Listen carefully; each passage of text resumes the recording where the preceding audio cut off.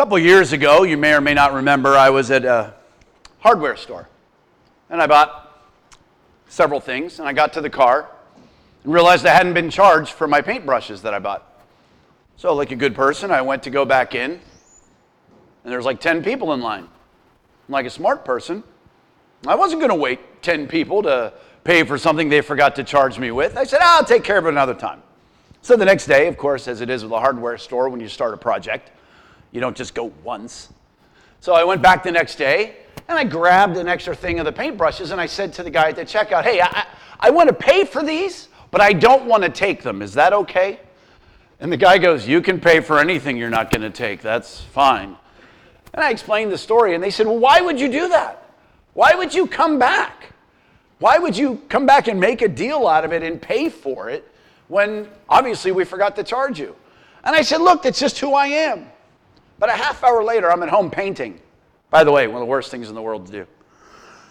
No offense if you're painters. God bless you for being specifically gifted. But it occurred to me, I had the opportunity to say, that's what God would have me do. No, that's not pious. That's not preachy. That's accurate. That's what God would have me do and give glory to God for my honesty. Instead, I said, that's just the kind of guy I am. All praise and glory go to me. So a few nights later, it was around Christmas time, I'm walking into Giant Eagle, and this guy is just banging the payphone with the receiver of the payphone. And he's so mad. Now, I realized from before, I'm about a half hour behind the Holy Spirit. Because the Holy Spirit should have told me at that point in time, was telling me to say, it's what God would have me do in the hardware store. And it took a half hour for me to realize what he had said. So now I slow it all down. All right, Holy Spirit. All right. So I turned to the gentleman and I said, would you like to use my cell phone? And he says, yes. And he begins to smash it. No, I'm just kidding. Wouldn't that have been the greatest story? But he does use my cell phone. And it's so funny as I tell this story, I'm not being sexist. And here comes the sexist comment. Every woman was like, you wiped that off after you gave it to him, didn't you? You didn't use it, did you? But in my mind, as I saw him talking to his wife and talking, I said, just tell him, God bless. That's it. God bless. That's all. He hands me the phone, and he looked into my eyes, and he goes, thanks, man. Thanks a lot. And I said, happy holidays. And I walked the rest of the way. Happy holidays. I don't ever say happy holidays. And I'm just sitting there beating myself up. Fast forward to a couple weeks ago, I'm at Giant Eagle. Yeah, I spent a lot of time there. Bought some Old Bay seasoning, only I didn't buy it. You see, when I was loading the car, putting my groceries in, I looked in the cart, and loose was the Old Bay seasoning. I had forgot to take it out and put it on the belt, so I'd have effectively just stolen $2.99 from Giant Eagle. So the other night, I went back, took a thing of Old Bay seasoning, and as I was checking out, I said to the young lady, who I didn't know very well, I said, now I need you to pay attention because I have to tell you a story.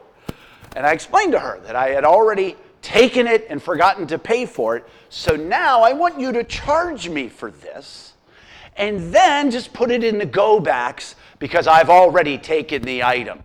And I am locked and loaded. This is what God would have me do. I'm just doing what God would call me to do. And so as she hands me my receipt, she looks me in the eyes, and I'm ready for, why would you be so honest? What led you to be this altruistic human being?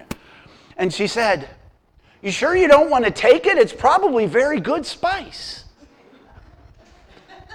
And I just put my head down and I said, no, I already have it. And I just walked.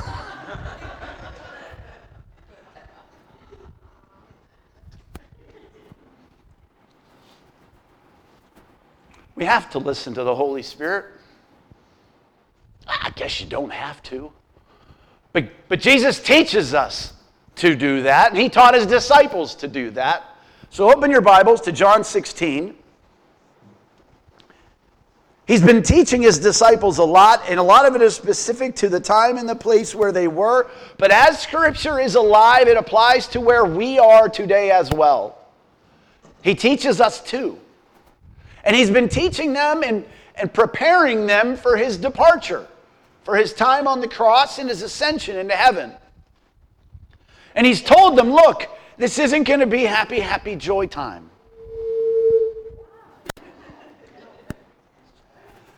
There's a joke there about feedback, but I'll leave it out.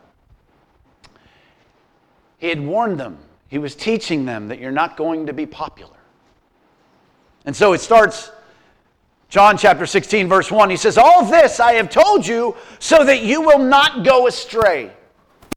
He's warned them. He's told them that they're not going to be accepted, that they will face tough times. Why? So that they will not go astray. I could finish this sermon right now. No, I'm not going to. But Jesus teaches us so that we will not go astray. When the tough times come, do you go astray?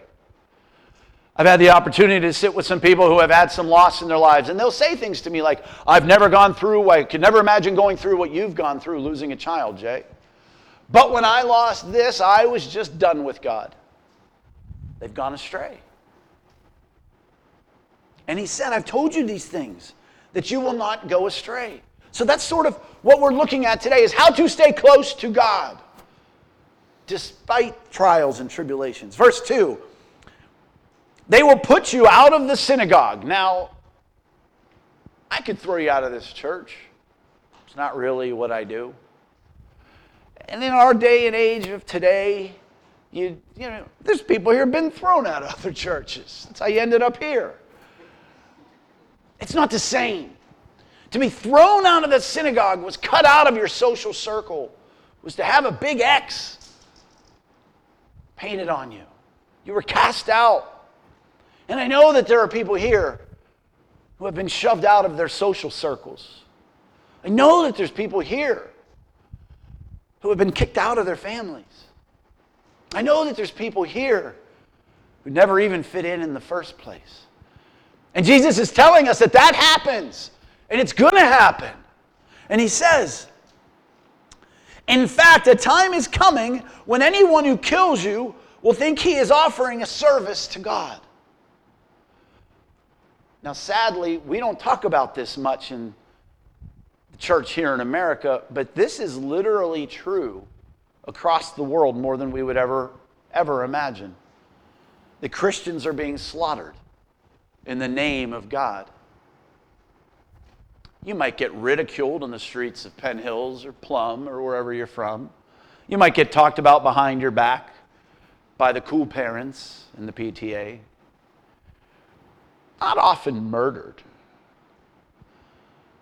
But in a lot of ways,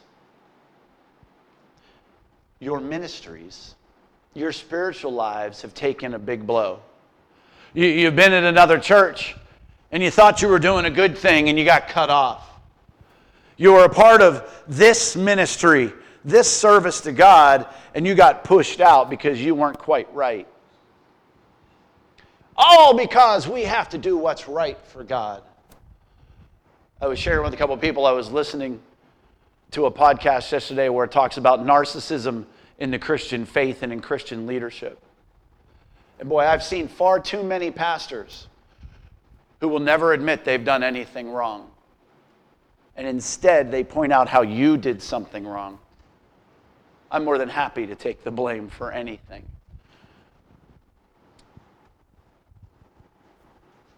He says these things will happen. Why are we so shocked when they do? I want us to rise to a not more bitter, but maybe a tougher level. And you know me, I'm not one to say to deny your emotions or your hurts. That's not what I'm saying. I'm saying let's process through those. Let's cry together a little bit. And let's get to the next level where we can see things for what they are and hear the Holy Spirit, not be bogged down by our unresolved hurts in our life. He said, they will do these things because they have not known the Father or me. I have told you this so that when the time comes, you will remember that I warned you. Now, he's talking to his disciples. He's teaching them about how he's got to leave, how he's got to go. And so that's what these things are. But as he's talking to you now, he's saying, I have these things to tell you. I want you to know that I'm warning you. I don't get off how you can teach, hey, if you just follow Jesus, your life will be perfect. If you claim what you want, God will give it to you. When it says things like this, maybe this only applied to the disciples. Maybe we're never going to be persecuted. Maybe we're never going to be hurt. I found it to be true. I found us in our world today that even though you do all the right things, you still get hurt. I believe he's talking to us. You will remember that I warned you. I did not tell you this at first because I was with you. Now that's to the disciples. Verse 5. Now I am going to him who sent me, meaning he's going to heaven. Yet none of you asks me, where are you going? Because I have said these things, you are filled with grief. Now Peter did ask him at one point. He said, where are you going? And what about us? He asked Jesus for like this long, where are you going? But then he went to, yeah, but what about us? And right here, Jesus is saying, you're not worried about me. You're only worried about you. There's a part of us we've got to let go of. If you've committed your life to Christ, you've said, Jesus, you died for me, so I'll live for you. Okay, now let's talk about how I'm going to live for you. And here's the terms and the conditions. And I don't feel like giving up too much, and I don't want to be very uncomfortable. Oh, that first part was great. You died for me, I'll live for you.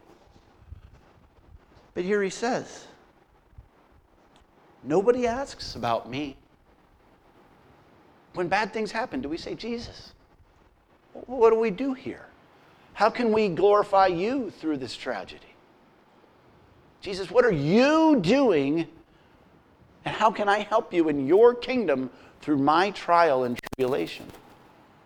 The disciples are worried about themselves, just like we are.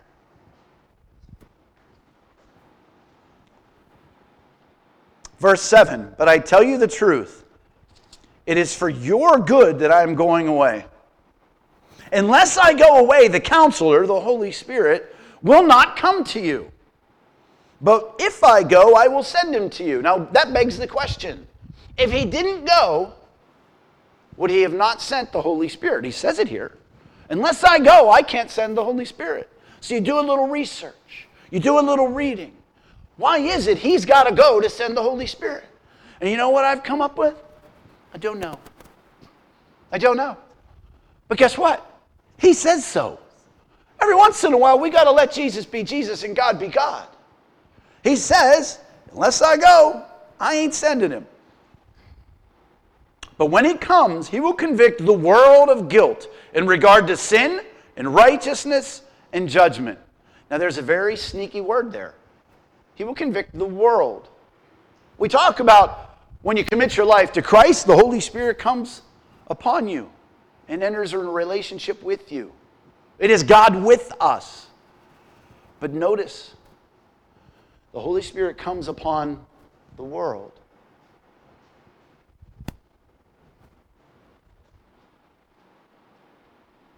In regards to sin, because men do not believe me.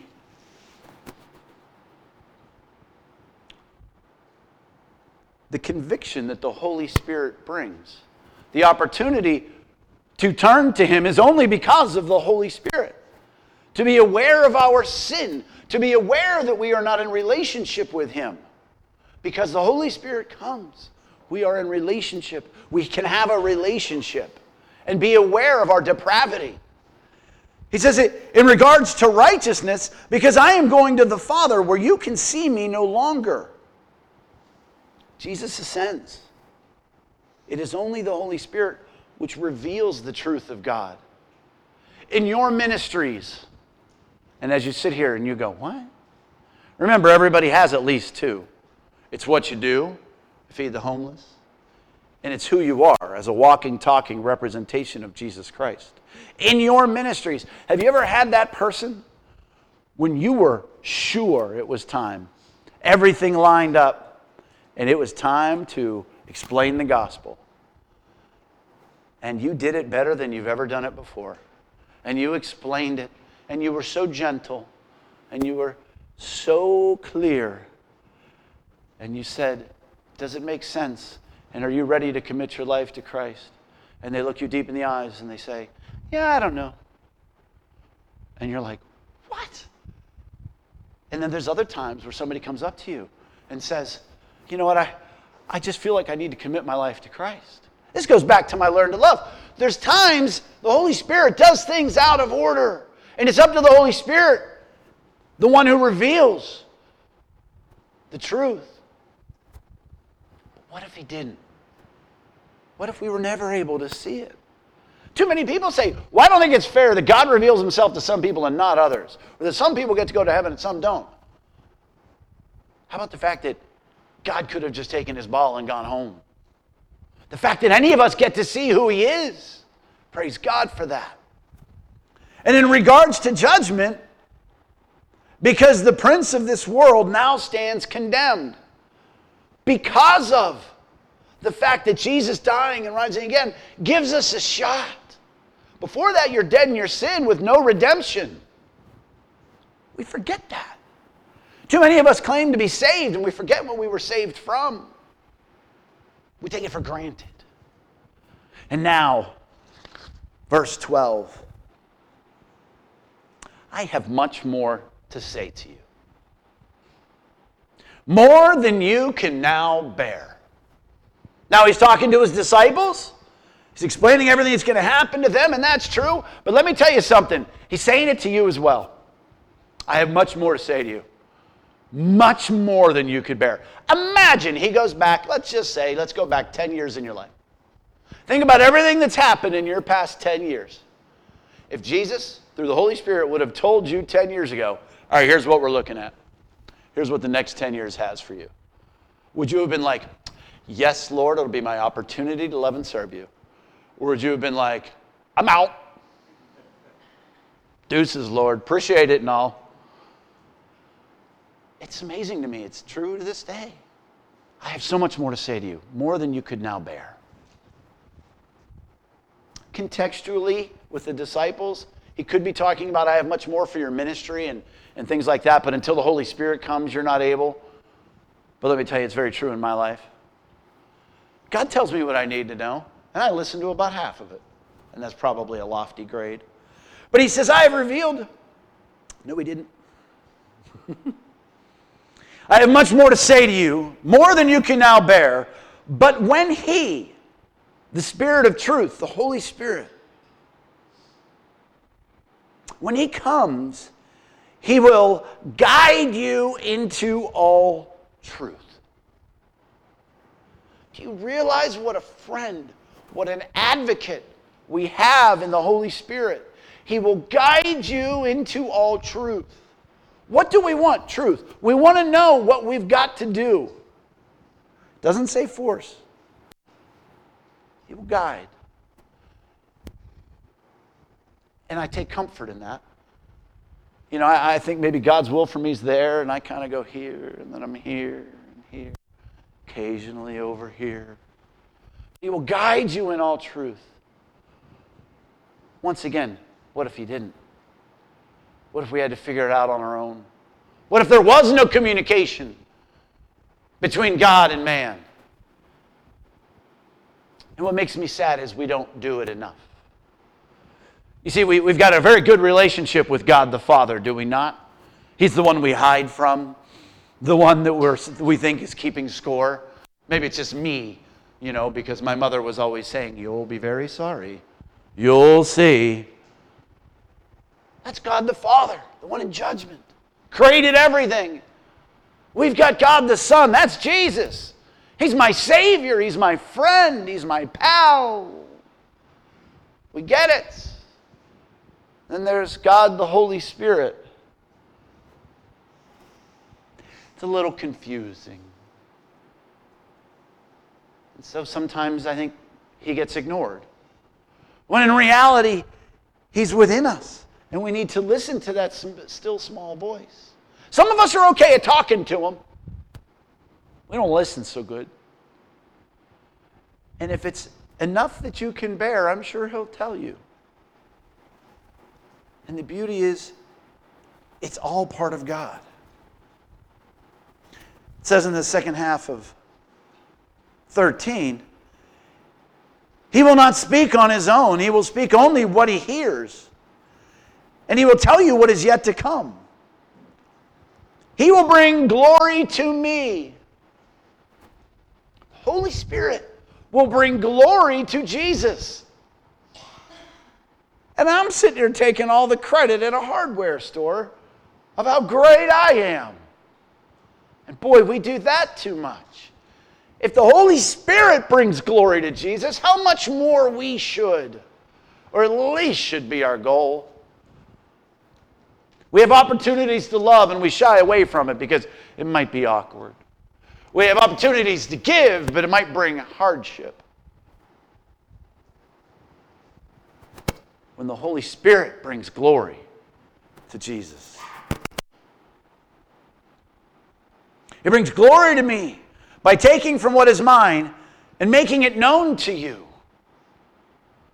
All that belongs to the Father is mine. That is why I said the Spirit will take from what is mine and make it known to you.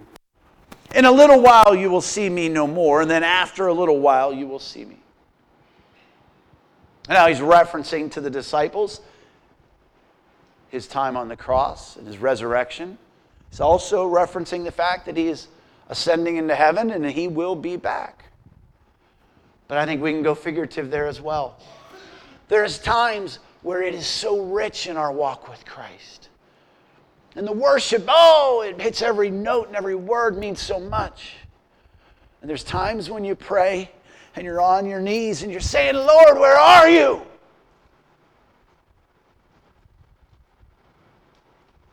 And you don't feel it.